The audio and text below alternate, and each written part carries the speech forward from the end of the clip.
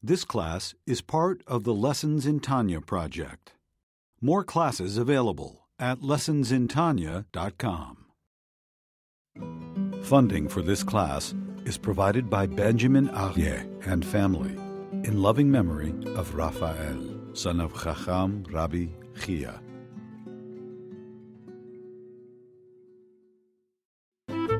Lessons in Tanya. The Tanya of Rabbi Schneur Zalman of Liadi, taught by Rabbi Ben Zion Krasniansky. Tanya's text elucidated by Rabbi Yosef Weinberg.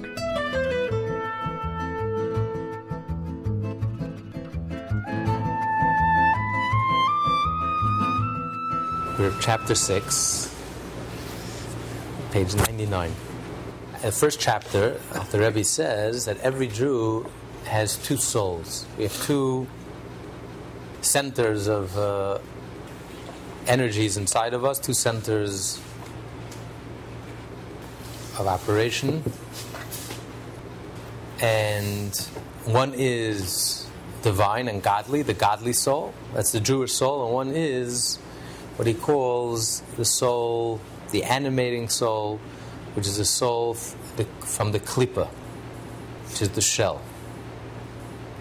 And everything in this world is a balance. There's a positive and there's a negative. Everything in this world has an equal balance. And just like the godly soul has its core, its essence, which is godly, piece of the divine essence, by its very being is godly. Before you even do anything, the moment you're born with a godly soul. Just being Jewish, is you're born, your very being, your very essence is holy and godly.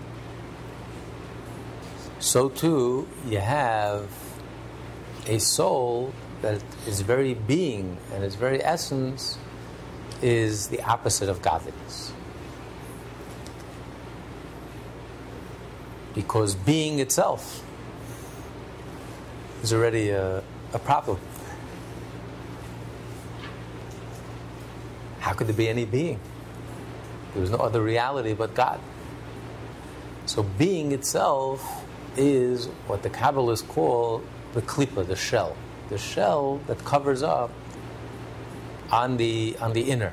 The inner is the fruit. The fruit, that's the substance. Godliness, that's the substance.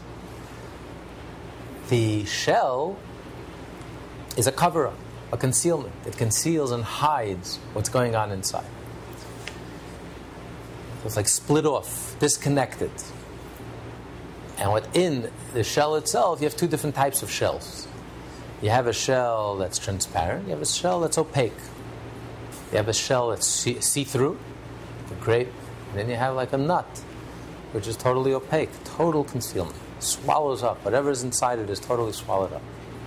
It doesn't even hint if there's anything inside it. So that's its very being. Its very being, its very essence. The fact that there is a being, and there is an I, that alone is already a klipa, a concealment, cover. Then, Alter Rebbe went on to explain the 10 faculties and powers of the soul, of the divine soul. Its intellect.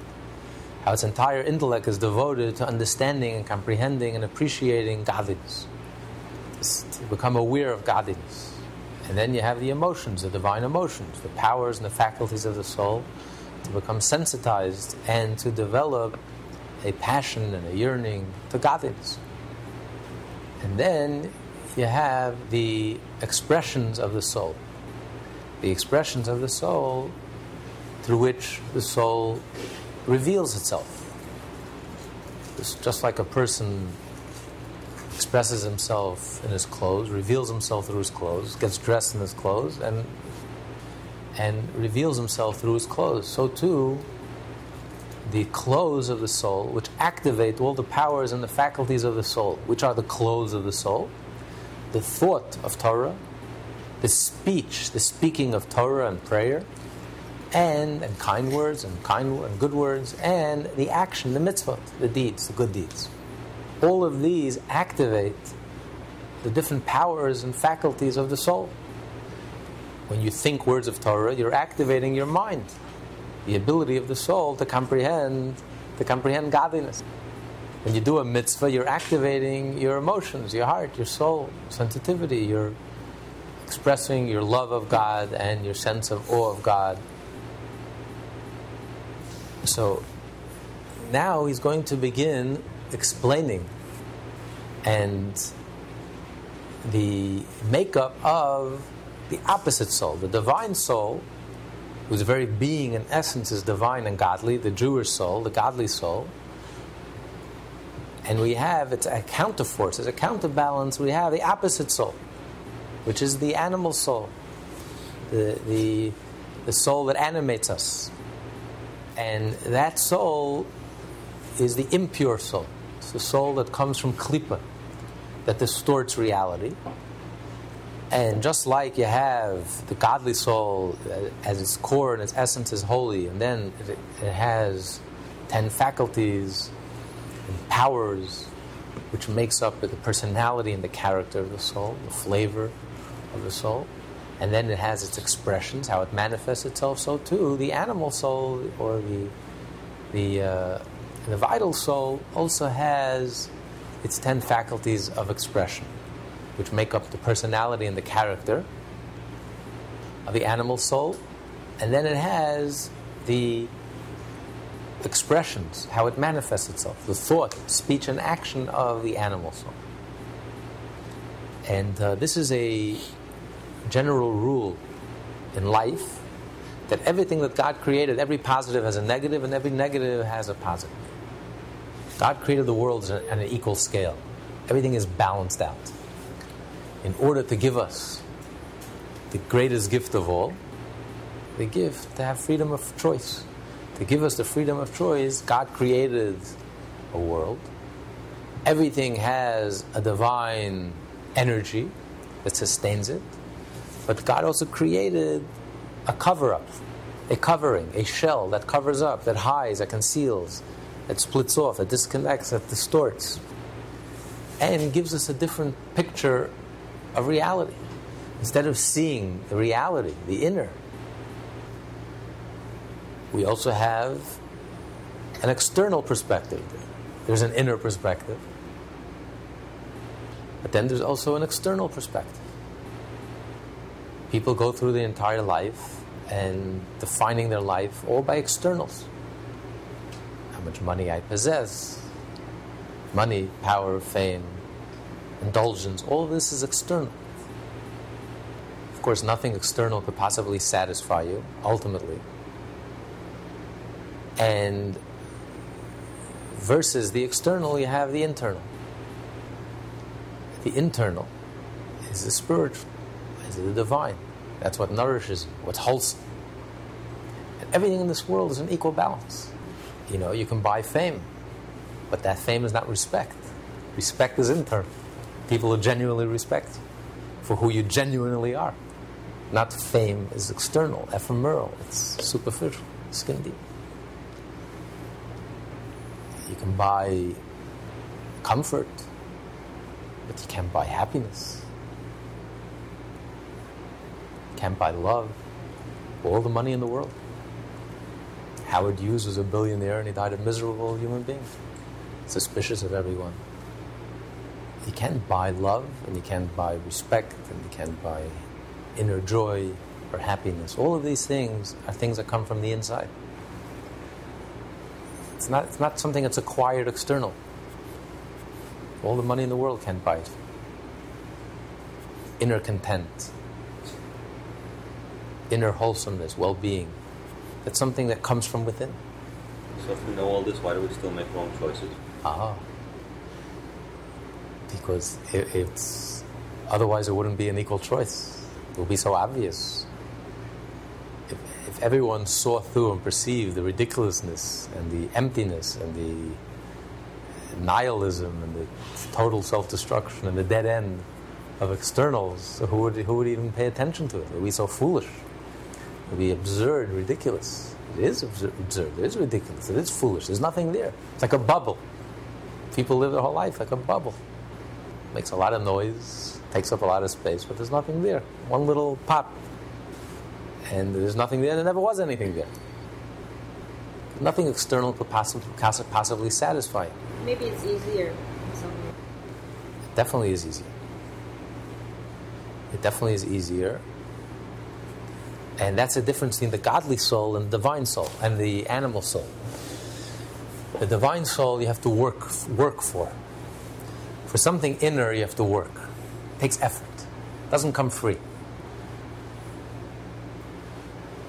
Anyone who wants to experience wholesomeness and wants to connect on a deeper level or something internal, something genuine, it takes effort. You have to sacrifice.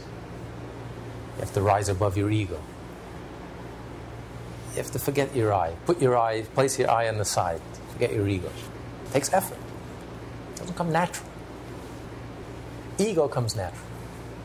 The most natural thing in the world. To be self-centered, to be self-absorbed, to be selfish. That's the most natural thing in the world. You don't even have to go to school for it. You're born with 6 billion people. Cuts across all cultures. It's the most natural thing in the world. Education is to learn to rise above your ego, to rise above your narrow self-interest, to look at the bigger picture, to look. That takes effort. It doesn't come natural. Of course, it is the most natural thing in the world. Once you experience it, once you achieve it, because it's genuine, it's from within. But to get there takes effort. That's the difference between divine and godly and between ego, external. External is accessible. It's the shell. It's right there. But if you chew and munch in the shell and you don't eat the inner fruit and you substitute the shell for reality, the shell serves a purpose. If it's a means to an end, it protects the fruit. There's nothing wrong with external. There's nothing wrong with materialism. There's nothing wrong with money, and there's nothing wrong with power, and there's nothing wrong with fame. If it's a shell. If it's put in the proper perspective. If it's a container, a shell, it's a means to an end. If you approach it properly, then it's a very powerful tool. You can do powerful things with it, tremendous things with it. You don't substitute the shell for the reality, for the inner. But if you substitute the shell for the reality, instead of, you discard the fruit.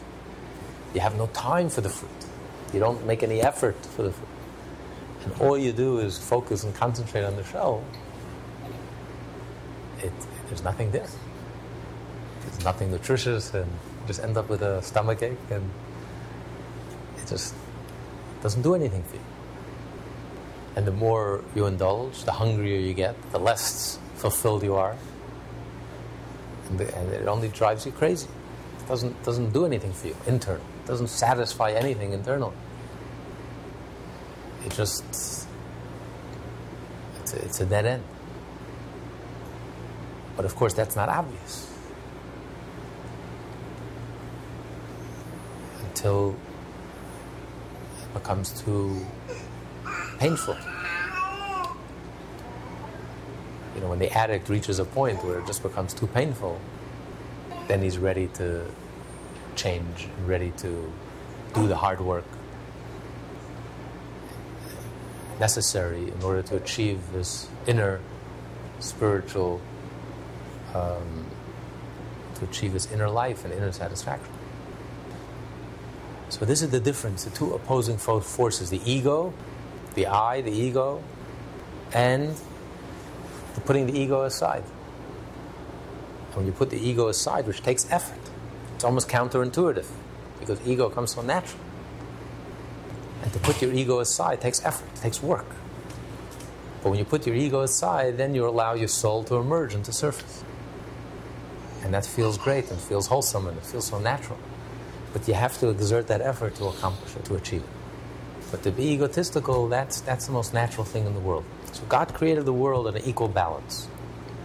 Every force in nature, every force, ego force, you have a divine, a godly force. Every divine, godly force, you have its opposite force. Every power of holiness, you have the opposite, impurity. Purity, impurity. Why did God create this balance? In order to give us freedom of choice. In heaven, divinity and spirituality comes natural.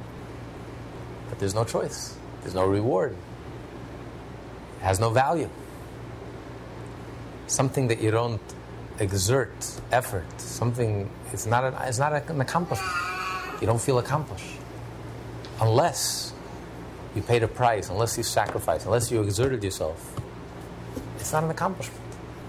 The Zohar calls it bread of shame. Something that's handed to you on a silver platter, it's called bread of shame. Could you compare someone who earned $1 million through his sweat, through his brawn, through his dedication, or someone who won the lottery? May it happen to all of us. But could you compare the two? How could you compare? A person only receives satisfaction when you earn something. You worked hard and you earned it. Honestly. In heaven, it's almost a slap in the face. Everything is handed to us on a silver platter. It's obvious. Everything is transparent. You don't need faith in heaven. Everything is transparent. It's only in this world, which is dark, and it's concealed, and there's a cover-up. And a person has to have the wisdom, and has to have the strength, the inner strength, and the determination to overcome, to struggle, That's why it's so precious. When there's a struggle, and it's difficult. And that's why it's personal. It's only in this world that we really get personal. In heaven, the souls and the angels are almost programmed. You don't have to get personal. In this world, you have to make a choice. You're doing good, not because you can't do the opposite. You could do the opposite very easily. It's probably easier. And yet you're choosing to do good. That's a personal choice. For that, you have to tap into your conscience. It's a very personal decision. You're not programmed. You're going against your nature. It's difficult. You're pushing yourself. It's easier just to succumb to the lowest common denominator. It's easier just to succumb to the forces of nature, the force of gravity, and just act materialistic and egotistical and external and skin surface, superficial. It's difficult to rise above your nature. It's a struggle. So why are you doing it? That's your choice. You're exercising your freedom of choice. It's only in this world that we have the opportunity to really make a personal choice. So everything that we do in this world really taps into a very deep place. We're not programmed. There is a deep I that's deep down. It's really personal. It's a conscience, a spark of the divine, created in the image of God. And that gives us that ability to rise above our egos, rise above circumstances, rise above external pressures or internal pressures. Rise above our limitation and do the right thing. Tap into that very deep place. So it's only in this world that we really come face to face with the essence of God. Because at the end of the day, everything boils down to all there is God. God created a whole bureaucracy, a whole universe with rules and laws and bureaucracy, but really there's no other reality but God. Where do you come face to face with God? When your person, real person, inner person, comes face to face with the essence of God, only in this world.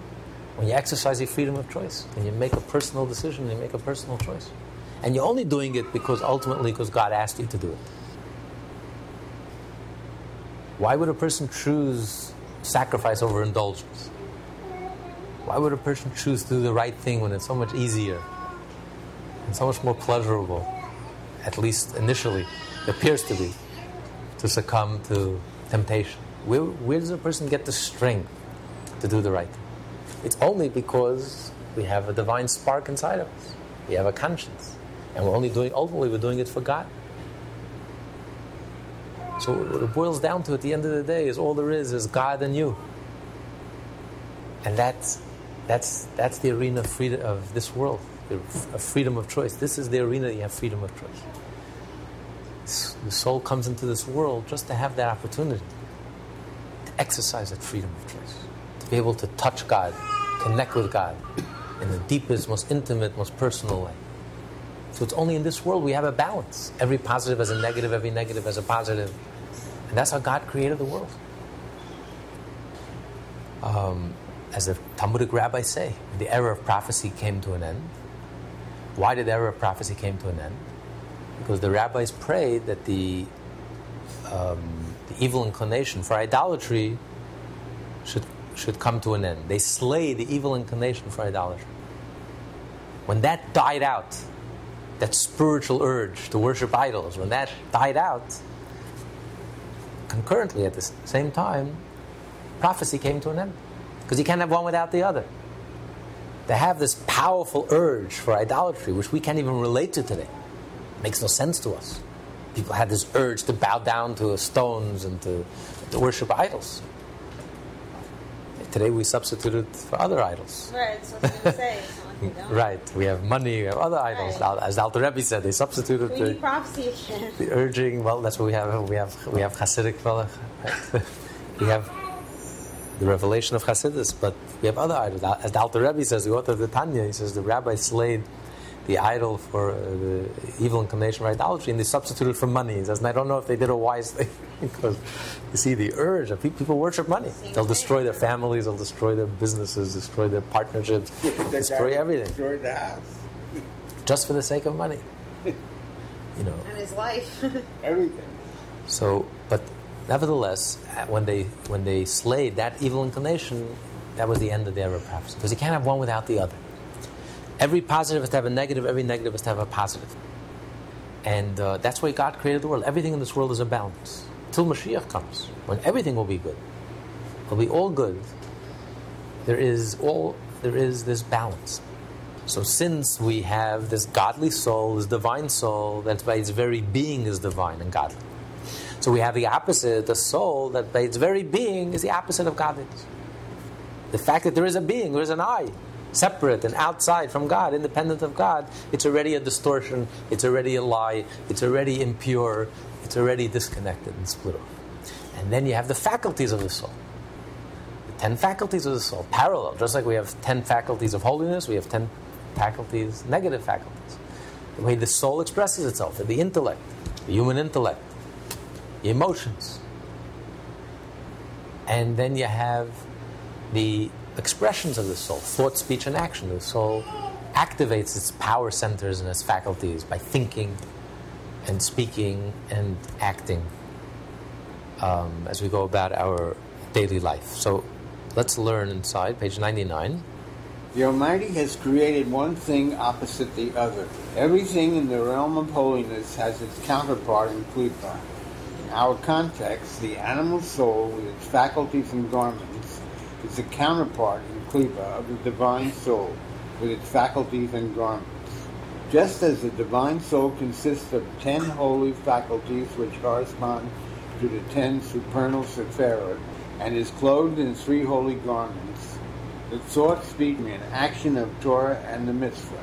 So too the soul of Sitra Achra, defined further in this chapter, derived from Klippa Noga, which is clothed in man's blood, as explained in chapter 1. The animal soul is clothed in the blood, and thereby animates the body. This soul, too, consists of 10 crowns of impurity, the faculties of Klippa called crowns in Kabbalistic terminology. One of the reasons they're called crowns of impurity is because one of the characteristics of holiness is that holiness is unified. All the different levels of holiness are unified. They help each other. They include each other. They learn from each other. So they're all inclusive. That's why one attribute will borrow from another attribute. The attributes of holiness, you mean? Yes, the attribute of holiness are unified. The nature of holiness, since holiness, there's no ego. It's not about there's no ego. Therefore, there's tremendous harmony. And for example, take a parent that's strict with their children. A parent that's strict with their children is like kindness borrowing the opposite attribute, which is strictness, but it's really an expression of kindness. What motivates that strictness? It's love. As King Solomon says, a parent who's not strict with his child hates his child. Not nice to his children, couldn't care less about his children, doesn't want to be bothered. So he just spoils them and just leave me alone. But if you really care about your child, you have to do what's good for the child. And what's good for the child is you have to teach them right from wrong. You have to be strong. You have to discipline them. You have to communicate very clear, no uncertain terms. There's certain things that's not acceptable. You have to be their parent. I agree. They have to respect you. You're not their friend. They have to respect you. They need you. not just their buddy or their friend. You have to be a parent, and but it's the ultimate expression of love. Love is expressed. Not everyone who's nice to you is your friend, and not everyone who's tough on you is your enemy. When someone is tough on you, maybe it's the ultimate expression of love. It's like a teacher who pushes a student because he believes in the student. He knows that the student could do a lot better. He doesn't want to accept mediocrity, so he's tough on the student and pushes the student. But that's the idea of borrowing, where kindness borrows the technique of strength, of strictness, but it's really an act of love. So you have that flexibility where each attribute borrows from the other and includes the other, is all inclusive. The nature and characteristic of klipa, of shell, is ego, I, where everyone is a kingdom for himself. Every attribute is a kingdom for himself. When there's love, it's without any limit. Love. There's no room for anything but love. You can smother the person in love. You can kill the person with love. But it's just love. There's no room for anything else. When there's strictness, there's no flexibility. The nature of holiness is flexible. When the ego is not, there's no ego involved, there's flexibility. I can learn from you, I can incorporate you. There's a flexibility. But when a person is egotistical, a person is rigid. And it becomes like a crown, a kingdom for itself. There's no communication. Absolute love, total love. Why? Because it's not about you, it's about me. When love is an expression of me, the parent who truly loves the child, selflessly, it's not about me, it's about you. It's about you, I'll do what's good for you. What's painful for me? It's more painful to discipline the child, it's more painful for the parent than it is for the child. That's the ultimate act of love. To do something that's going to inconvenience me and sacrifice myself, but I know it's for your own good. That's the ultimate expression of love. Because it's not about ego, it's not about me. But when love is self-expression, I love myself and I love my family because it's an expression of myself. It's something I can aggrandize about, it's something I can show off. It's about me. It's not about them or about anyone else. So therefore there's no room for anything but love. And therefore you'll spoil your children, it's not about... So that's the nature of klipa.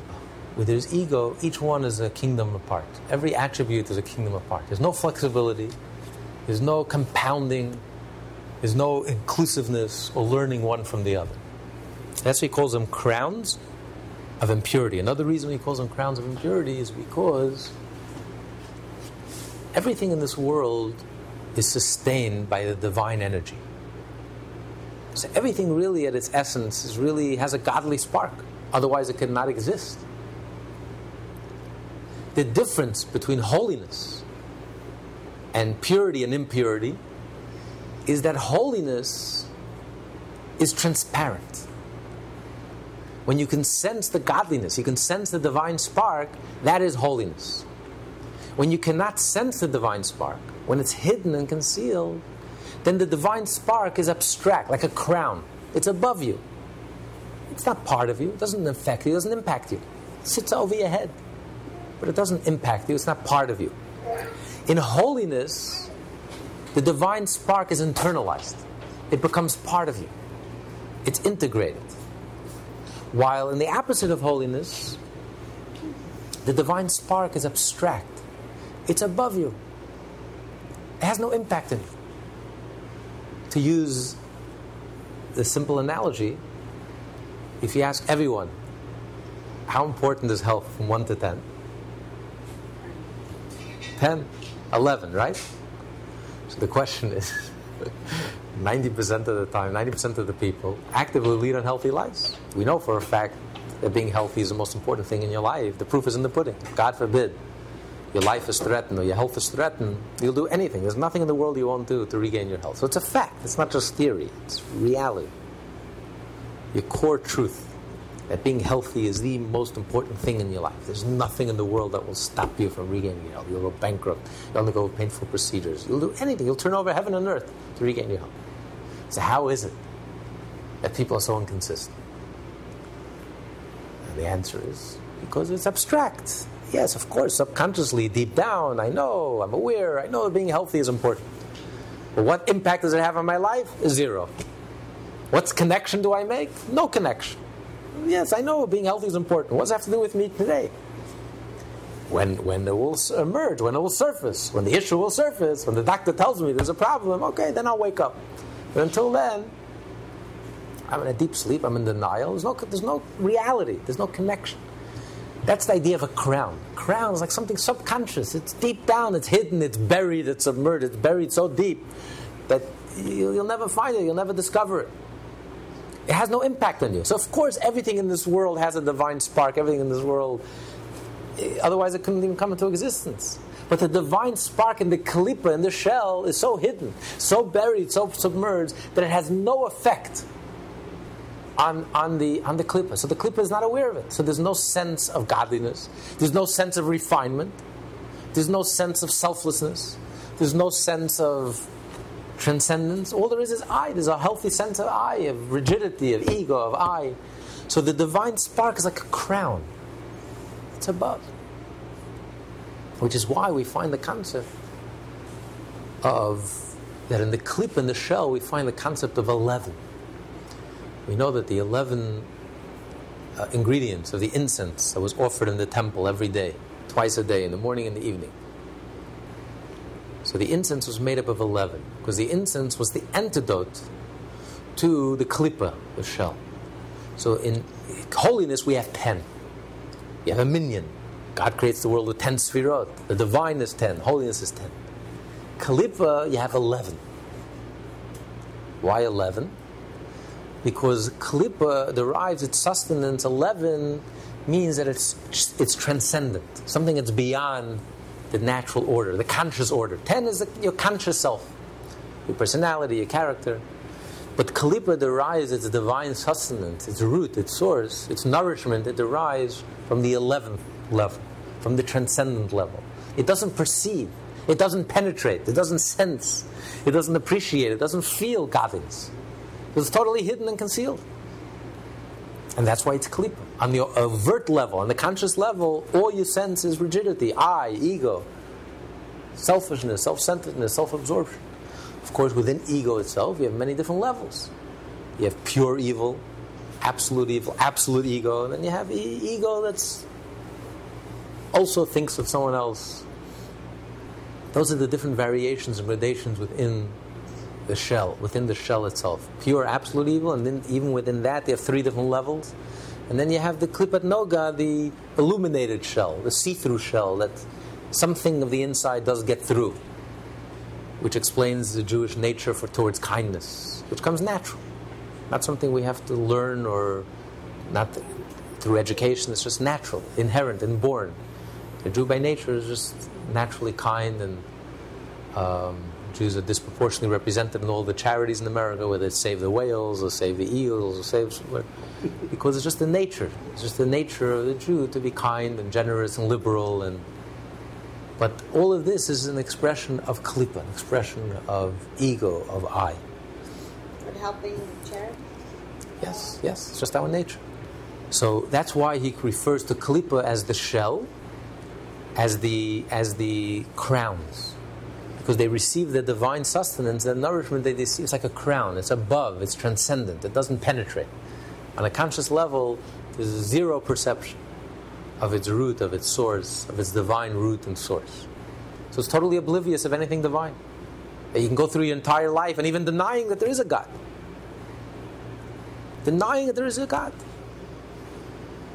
Your very sustenance is nothing other than godliness. Your very essence is the godly energy, and yet you go through your life defying, denying, oblivious, indifferent to godliness, to anything inner. And your whole entire life consists of external. Indulgence, money, power, fame, external. Body, physical, material. Totally oblivious to anything inward, to anything spiritual, to anything godly, divine. Because godliness is concealed. God created the world in such a way that it's like a crown. It's transcendent. It's above. It's over our heads. We don't feel, we don't perceive, we don't sense. And therefore they're like crowns, like independent kingdoms. fiefdoms, no connection. There's no interrelationship, there's no interconnection. It's to an extreme. Love to an extreme, even if it's inappropriate and wrong. There's a time for love and there's a time for being strong. It's strength also to an extreme. And therefore even a time when it's not appropriate. When predominantly there should be love. Instead it's always strength, and each one is an independent kingdom. There's no flexibility, there's no interrelationship, there's no interconnection. And now he's going to break it down, the 10 faculties and powers of the soul, just like he did with the divine soul.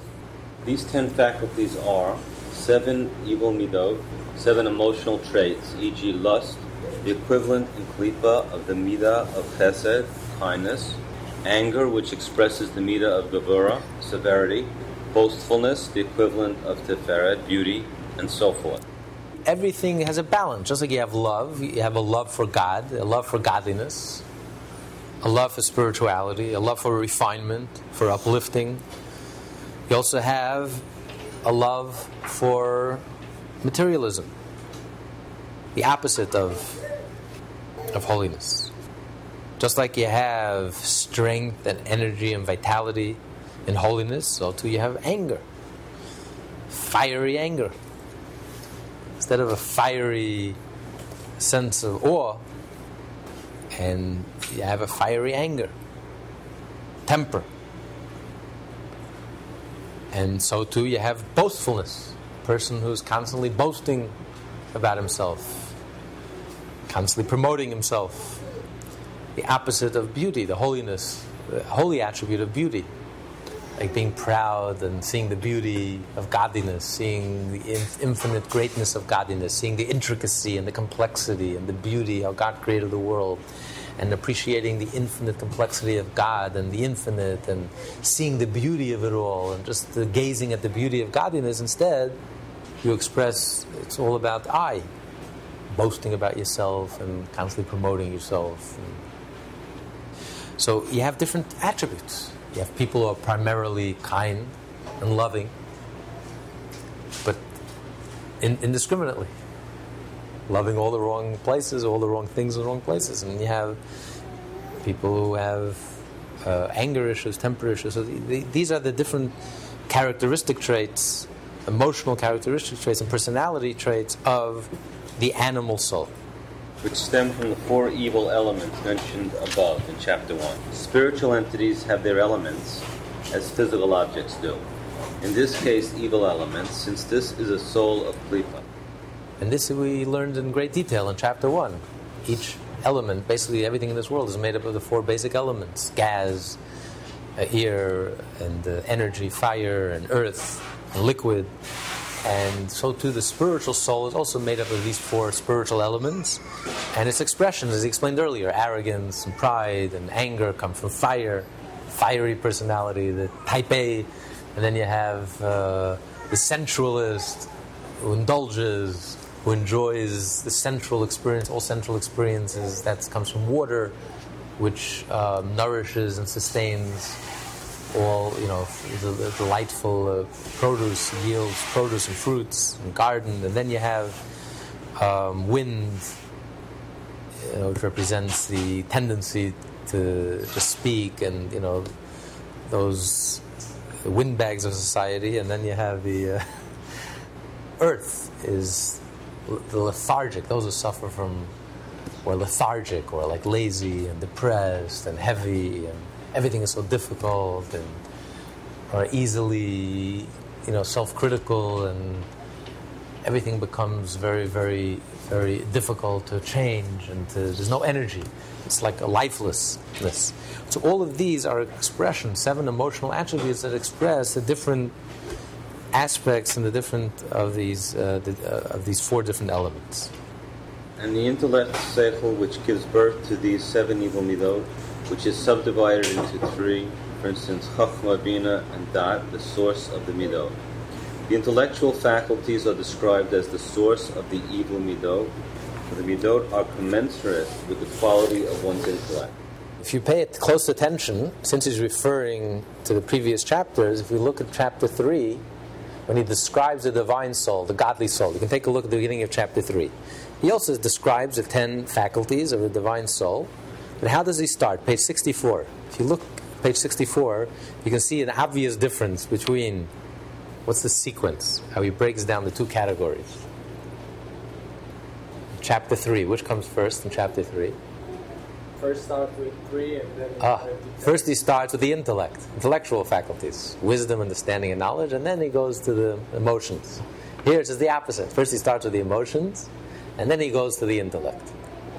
And also, another difference, there he says, he calls the three mothers that give birth to the emotions. The emotions are the children, the offspring of the intellect. It's not what he says here. He says here that the intellect is the source of the emotions, emotional characteristics, because the emotional attributes, characteristics are commensurate to the quality of one's intellect. He doesn't quite call them children or offspring. He doesn't call the 3 faculties the mother or this. And the explanation is because there's a big difference between the godly soul and the animal soul, the natural soul. The natural soul is primarily emotional. It's driven by emotions. Human beings are naturally driven by emotions. Pleasure-seeking, fun-seeking, thrill-seeking, indulgence, instant gratification. That's the engine, that's the ultimate motivation for everything that we do, for the natural soul. Ego, self, how can I satisfy myself? Self-centeredness, self-absorption. That's natural. That comes natural. The intellect is secondary. The intellect, how do I fulfill my emotions? How do I fulfill my desire? I need an intellect. You have to be smart. You want to get ahead in life. You want certain things in life, you have to use your brains. How am I going to get there? You want fame. There's a roadmap. You have to do something. So the intellect just guides my emotions. It doesn't give birth to the emotions. The emotions precede the intellect. The emotions are natural. The emotions are more powerful than the intellect. The drive and the motivation, the passion and the connection that you have to materialism doesn't come as a result of contemplation, of meditation. I have to meditate on the value of materialistic indulgence. It comes natural. Doesn't need any meditation, doesn't need any contemplation, doesn't need any effort. But I need my intellect to guide me. How do I fulfill my emotion? How do I fulfill my indulgence? How do I get what I want? To get what you want, you have to use your brains. You have to have a program. You have to be educated. You want to make money. You have to do business. You want to have fame. You want to indulge. First you have to make it. You have to be successful. You want power. So the mind just guides your emotions. With the divine soul, it's the exact opposite. The seat of power in the divine soul is not the emotions. It's the brain. It's the mind. Because in order to connect with the divine, it's only through awareness, it's only through focus, concentration, meditation, reflection, study. It doesn't come natural. It doesn't come easy. It's effort, education, hard work. And when you when you fully develop that intellect, starting with the concept and then analyzing that concept and truly grasping the concept and then digesting the concept and internalizing the concept, then you give birth, the intellect, the divine intellect gives birth to the divine emotions. A passion and love to God, a yearning to God, a feeling of ecstasy, a hunger, pleasure. So the emotions are the offspring of the intellect. The intellect are the true mothers of the emotion. So first comes the intellect and then comes the emotion. With the animal soul, the natural soul is the opposite. First comes the emotions. And the emotions are natural. Then comes the intellect. The intellect guides the emotions. As he'll explain now, because depending on the intellect, that's how you're going to channel your emotions. A child who has a childish understanding will only desire childish stuff, because that's all he can comprehend. Of course he wants to indulge, he wants to have fun, and he wants to have a thrill, and he wants to enjoy himself, and he wants the instant gratification. But for the childish mind, he can only grasp childish things, and that's what he desires for. That's how he directs and focuses channels his emotions. A person grows up, then you don't want childish toys, you want adult toys. So then your mind, your mind guides you how to channel your emotions that you desire. I don't want toys, I want real things. In order to get that, you have to have money. You want to get what you want in America, you have to have a lot of money. Okay, so your mind guides you. Okay, listen, this is your goal in life. You want to have this and that and that. This is what you have to do. So the mind channels and guides your emotions. It doesn't create it, but it just channels it. That's why it's secondary. What's primary is the emotion. And the emotion is much more powerful than the intellect. It's not limited to the intellect. The divine soul, the emotions are based on the intellect, and therefore also commensurate to the intellect. The deeper your understanding, the deeper your focus, the deeper your concentration, the deeper your connection, the deeper your emotion. With the animal soul, it has nothing to do with the intellect. It's like an animalistic drive, a natural drive, a powerful drive, an overwhelming drive. The ego is powerful. The intellect just guides and channels the direction. A child desires and loves, i.e. he expresses his midah of chesed towards petty things of little value, for his intellect is too immature and deficient to appreciate more valuable things. Similarly, with regard to the midah of gevurah, he is angered and vexed by trivial things, and likewise with regard to boastfulness, which expresses the midah of tiferet and other midah. This correlation between midah and intellect indicates that the intellect affects the nature and expression of midah, and for this reason the 3 intellectual faculties are said to be the source of the 7 midah.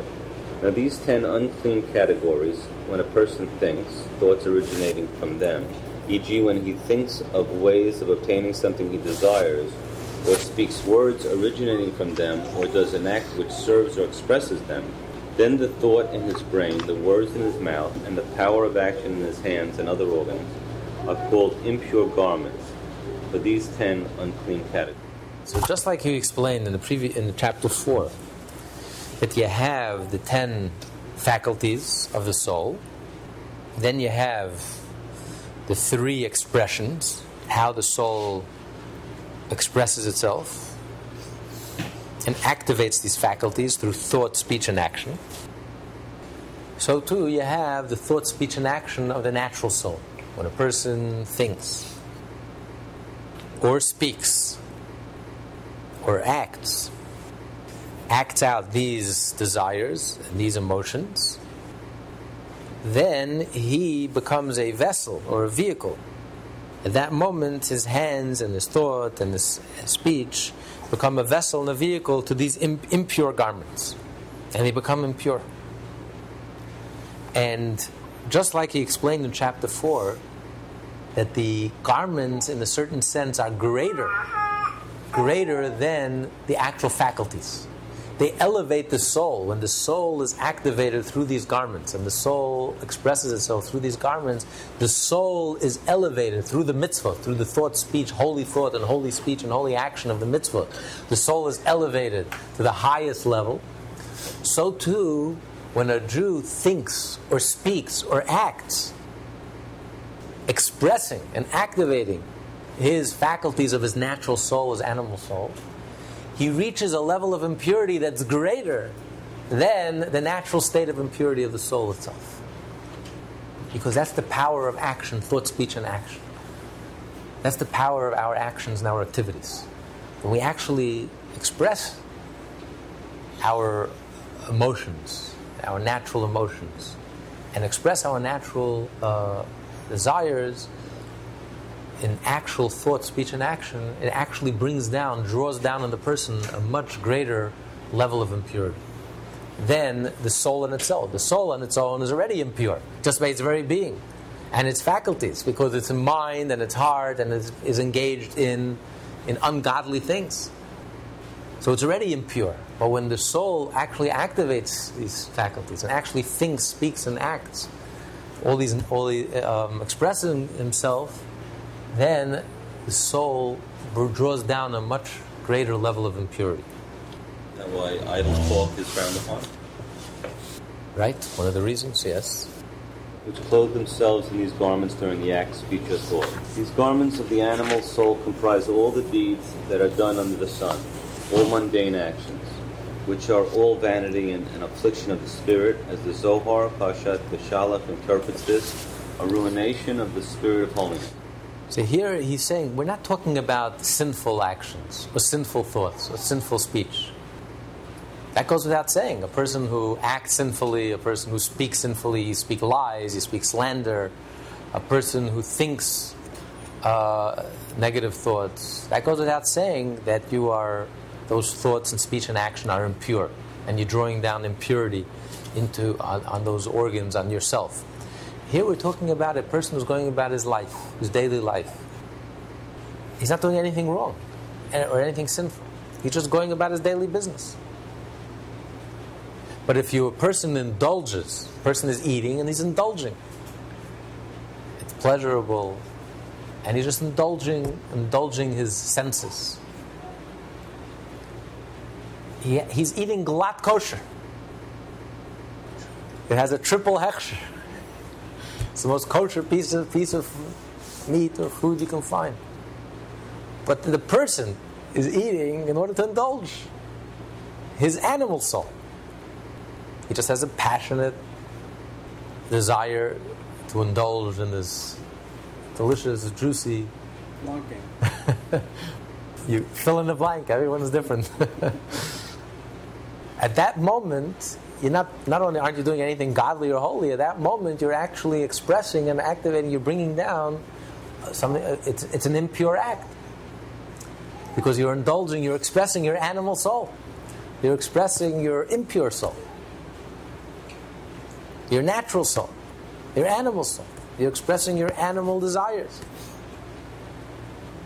Egotistical desires. Pleasurable desires. External desires. And therefore you're activating and drawing down a level of impurity onto yourself. So he says that's all the thoughts and all the speech and all the action that a person indulges, or as we go about our daily life, as the Zohar says, that anything under the sun, anything that's not connected with godliness, with holiness, is vanity, an affliction of the spirit. It's not wholesome. It's external. It's superficial. It's impure. And it's a ruination of the spirit. To the Holy Spirit, it's a ruination of the spirit. It's a burden on the soul. It's like taints the soul. The soul who's sensitive can sense this level of impurity, the spirit of impurity that's enveloping you as you go about expressing your natural soul, your animal soul, your natural self as you go about your daily life. And then he takes it even a step further. Similarly, all words and all thoughts that are not directed to God, to His will, and to His service are all garments for the animals. So here he's taking it even a step further. Not only if a person thinks or speaks or acts, does something sinful, are you impure at that moment? But even if you just go about your daily life, going about our daily life and just living our lives, indulging in kosher activity, but we're doing it just indulging ourselves, not only then do you draw down a level of impurity, but even if you have no godly thought, but you're not indulgent. A person, you're hungry and you're eating, because I'm hungry. I'm hungry, I have to nourish myself, I have no energy, I have no strength, I sit down and I'm eating a wholesome meal. I'm dieting, I'm disciplined, I'm eating a wholesome meal. So I'm not indulging. I'm eating. I'm just eating just to live, to sustain myself. But there is a lack of any godly thought. There's an absence of any God. I'm not thinking about God. A person, any activity in life that does not include a divine thought is already connected with impurity. Because, as it says in Ethics of Our Fathers, everything a Jew does has to be l'shem shamayim. Whatever we do, we have to do it for the sake of heaven.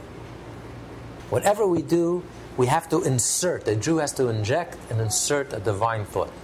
I am eating, I'm not just eating because I have to survive, so I have to eat, and I have to eat healthy, and I need energy, and I need strength. That's not why I eat. Why? Of course, I'm eating to be healthy, but why do I need to be healthy?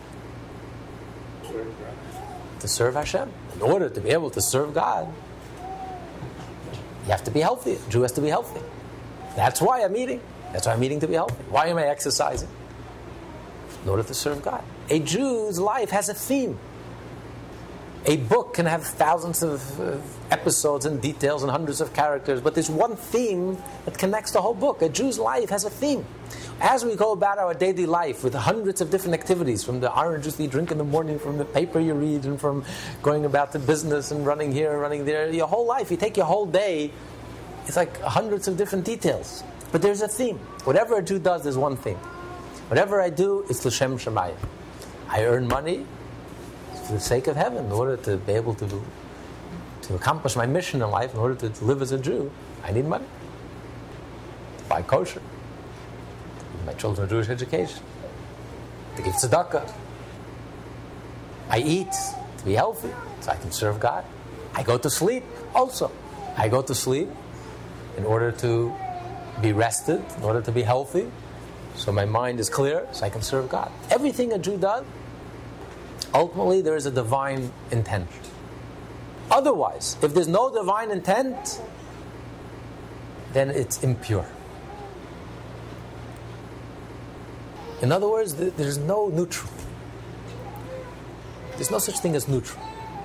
Either it's godly, or it's the opposite of godliness. Either it's pure, and if it's not pure, it's automatically impure.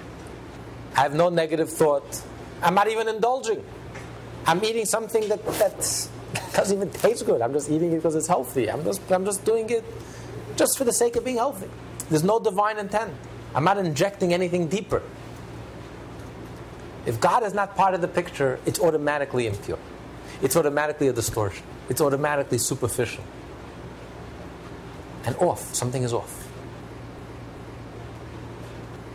So this is a revolutionary concept of the whole idea of good and evil. It's not that I do something bad or I've done something evil. Its being itself is already evil. It's a distortion. Being, I, without any sense of godliness, without any sense of something higher. That everything in this world is just here as a means to an end. Everything is being created each and every moment by the divine energy. And therefore, our entire existence has only one theme and one purpose. And and you only connect to reality when you're in touch with that reality. What's reality? Reality is the inner, the divine spark, the purpose, the inner energy, the godly spark. And that everything in my life, there's not a single aspect of my life that's not connected with that single thing, which is to express godliness. How? Through Torah, through mitzvah, through going about my daily life, but constantly having in mind, whatever I do, I'm doing for the sake of heaven. I'm doing for the sake of God. I'm on a mission. God's ambassador. And I'm here to spiritualize the world, to make this world a godly place. Everything that I do is part of my mission as a Jew. There's not a single aspect of my life that's not connected. It's not part of my part of that mission. So, as long as you remember that and inject that thought into everything that we do, that's the theme to everything that we do, then it's whole. But the moment you forget, and life becomes an independent entity on its own, ego, being, I, serving no higher purpose, just I am because I am. I am. Self-preservation. Continue life, continue myself. No higher purpose, no point, as an end in itself. That alone is already impurity. That alone is already a distortion. That alone is already the antithesis and the opposite of God. So even if a person just goes about his daily life, he's doing nothing wrong, not even indulging, paragon of virtue, self-discipline, but if there's no thought of godliness, and there's no higher purpose, there's no higher intent, that alone is already a distortion. That alone is already impure. That's a purely Jewish concept. Which is why it's very hard to translate these concepts into foreign language, because these concepts don't exist in any language and any culture. The idea that being itself is already wrong, is already a lie, is a cover-up, is a shell, is a distortion, is a disconnect from reality. I wonder we could have built the old time. But we were created that way. Yes, but we have a choice to connect everything that we do with Hashem. That's the choice. That's the mission of a Jew. To go about your daily life. We don't study Torah all day. We don't do mitzvot all day. There's only 1 day a week at Shabbos, 6 days a week you work. But it's our choice, and our mission is to inject an awareness and a sense of godliness in everything that we do. I go about my business, but if I'm thinking and I have a mind and I'm doing my business and I'm earning a living and I'm successful in my career, but what's it all about? It's all about godliness. So I should have the money and I should have the means to be able to do what I need to do, to give tzedakah and to lead a Jewish life, to have the influence in the world that I have to have. And I eat to be healthy. Why do I have to be healthy? In order to serve God. It's a beautiful story with the fourth Lubavitcher Rebbe and his son, who was later to be Lubavitcher Rebbe, was having a whole discussion with his older brother. They were little children. He was having a difficult time understanding what the Alter Rebbe writes in the first chapter of Tanya, that the Jewish soul is different than the non-Jewish soul. And what makes us Jewish is because we have a Jewish soul. And he was a little child, like 3 years old, and he couldn't understand the difference. Just couldn't get it into his head. What do you mean? You have two human beings. What do you mean this is a Jew and a non-Jew, and what's the difference between them? And they were having a whole discussion, and their older sister, the Orleah, went over to their father. He was sitting in the garden studying, and she was telling him that they were having an excited conversation, and how the older brother was trying to explain to the younger brother what's the difference between the Jewish soul and the non-Jewish soul. So the Rebbe Marash says, call them over. So they called over the little boys. And then he summoned Ben Zion. Ben Zion was the Mesharis. He was the worker. He worked in the house, took care of everything. And he says, Ben Zion, how are you? He says, Baruch Hashem, thank God. He says, did you eat today, this morning? He says, yes. Did you eat well? He says, I'm full. Thank God. He says, why did you eat? I ate, so I should be healthy. Why do you have to be healthy? So I should serve God. And then as he said it, he sighed. Because he realized he's not serving God, it's not genuine. That he's saying he's eating to serve God, but is that for real? And he sighed. Anyway, he dismissed him. Then he calls Ivan. Ivan was the guy who worked also. He was a wagon driver and he worked. He spoke Yiddish because he was like the Shabbos guy and he hung around the Jews. He even spoke a good Yiddish. Rabbi asked him, Ivan, how are you? He says, good. He said, thank God. He says, good. So did he eat today? He says, yes. Did he eat well? Oh, very well. He says, why did he eat? So I should be strong and healthy. He says, and why is it important for you to be healthy and to be strong? He says, at the end of the day, I can have a good drink. I can go to the bar, I can have a good drink. And he smiled. Because he was picturing the drink that he was going to have at the end of that day. And he dismissed him. And he explained to his little child, he says, see the difference? Ben Zion, the Jew, is eating. He's going about his daily life. But why is he eating? Ultimately, what's the motivation? What's the purpose? What's he thinking about? Deep down, what's it all about? So he should be able to serve God. He's a soldier. He's a servant. He's a soldier. He's God's ambassador. He has to be healthy. He has to take care of himself. He has to eat well. But what's it about? It's about that he should serve God, to connect with God. And he's sighing at the end. He's sighing because he feels it's not genuine. Ivan, what's his motivation? Pleasure. Indulgence. Pleasure. That's the motivation. That's the end in itself. What's life all about? Pleasure. Everyone has a different definition for pleasure, for ego, for I. One person's pleasure is material indulgence, drinking. Another person's pleasure is other types of indulgence. Another person's pleasure is acquiring money. Another person's indulgence is fame, to leave a mark in this world. Everyone has their definition of, but ultimately, what's the motivation? It's ego, it's I. I want to make a name for myself. I want to be somebody. That's the motivation behind everything that I do. So it's all about I, it's ego. God has nothing to do with it. Even the religious person, God is compartmentalized. Okay, he's a part of my life, but not my life. Not me, myself, and I, my ego. That's the ultimately primary drive for everything that I do. But for a Jew, that's the choice that we have. Of course, God created us with an ego, with a natural soul, but that's the choice that we have. We can inject, everything that we do, we should inject that sense of Shem Shemayim, L'Shem Shemayim. Baruch Hashem, that's why a Jew, whatever you do, how am I doing? Baruch Hashem, thank God. God is part of everything. Because everything that I do is ultimately for the sake of Hashem, to connect with Hashem. And that's what makes it holy. Then we transform everything that we do, we transform into something holy.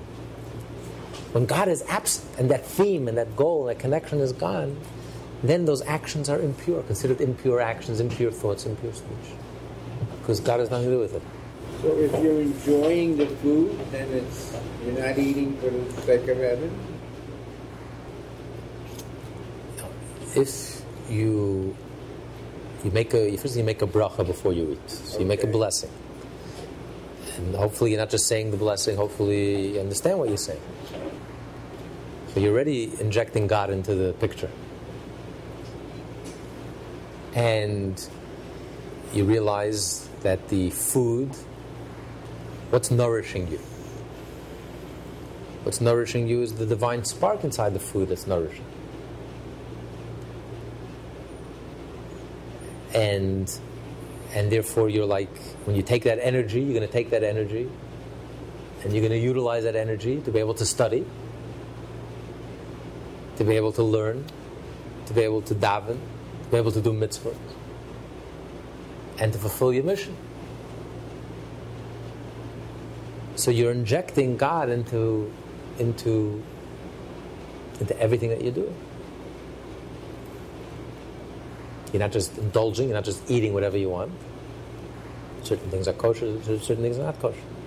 So you already have a discipline. And you're making a blessing. And hopefully you're aware of what you're blessing. And you're trying to inject and bring God into the picture before the eating and after the eating. And so when you have a theme in your life, you have a unifying theme, a goal for everything that you do, that's how you transform everything into holiness. But it's okay if he enjoys it. Yeah, a person should eat healthy. The motivation of eating should be, a person has to have a discipline. The point of eating should be healthy. Healthy is not always tasty. Fat-free, taste-free. But if the purpose of eating is to be healthy, then you eat even if it's not tastiest things. Obviously, if a person is just going to eat a life of junk food, it's very questionable if his motivations is for the sake of God. Because, if your purpose is for a higher purpose, to be healthy, that's the reason you eat. In order to have strength, in order to be able to serve God, you're not going to be able to do that. The only reason to really indulge in junk food is because, of course, the junkier it is, the tastier it is. That's not. If you in a kosher butcher, and here's a piece of meat that's $5 a pound, and there's $10 a pound. You're going to get the same nourishment from the $5 a pound.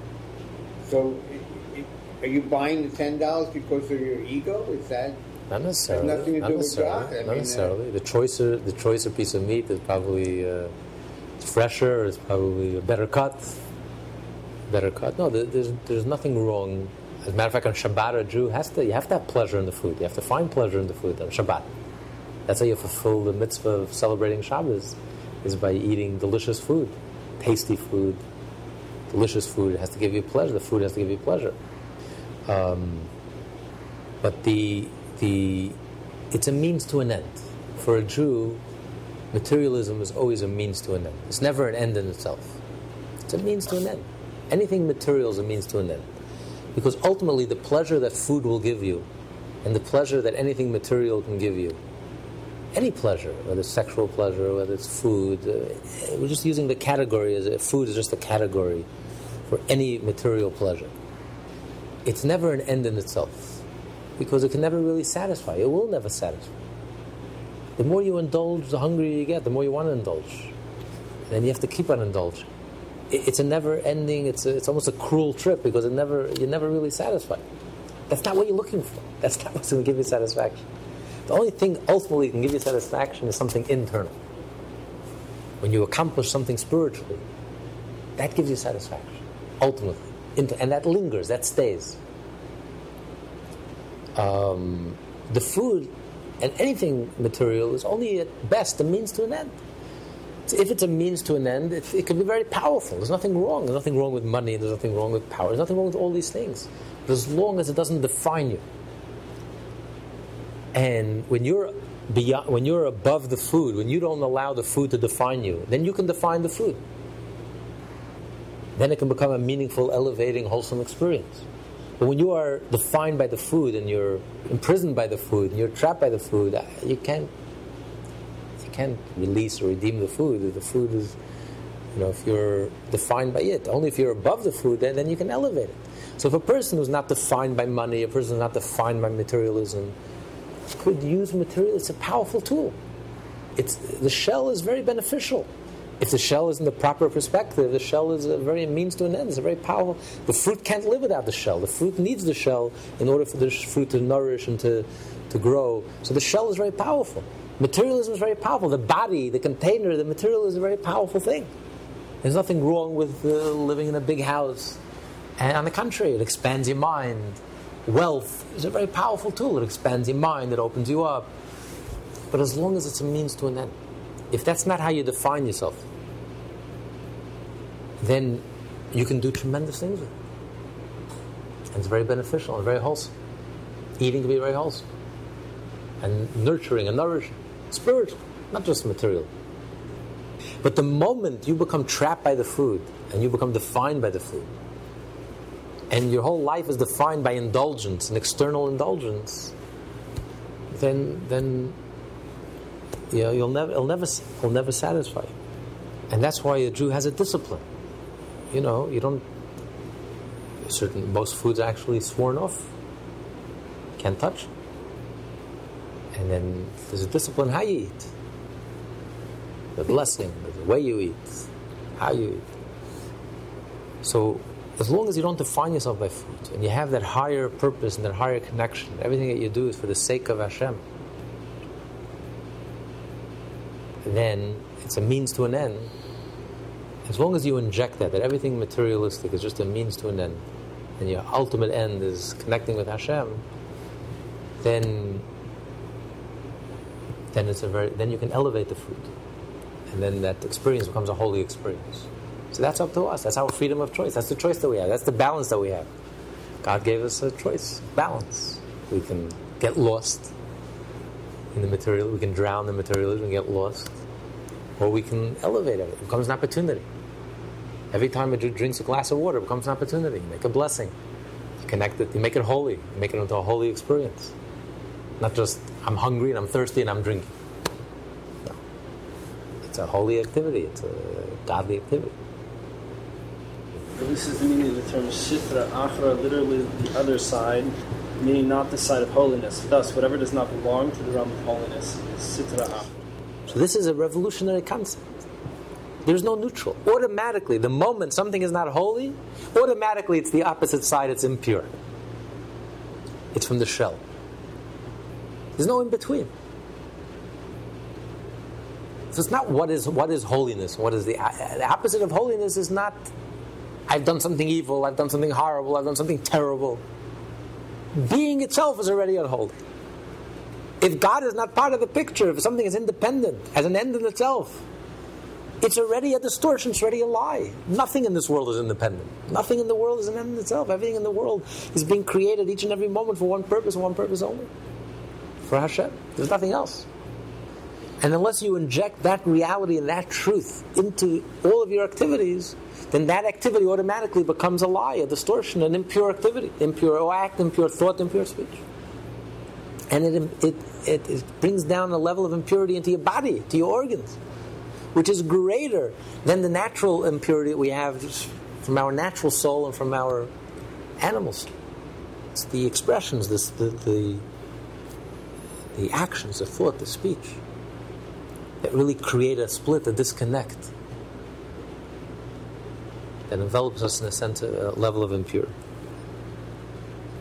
So what is the definition of holiness? In order to understand what is impure, since we said anything that's not pure, anything that's not holy is automatically impure, what is the definition of holiness? But I think we'll stop here. To be continued. This class is part of the Lessons in Tanya project. More classes available at lessonsintanya.com.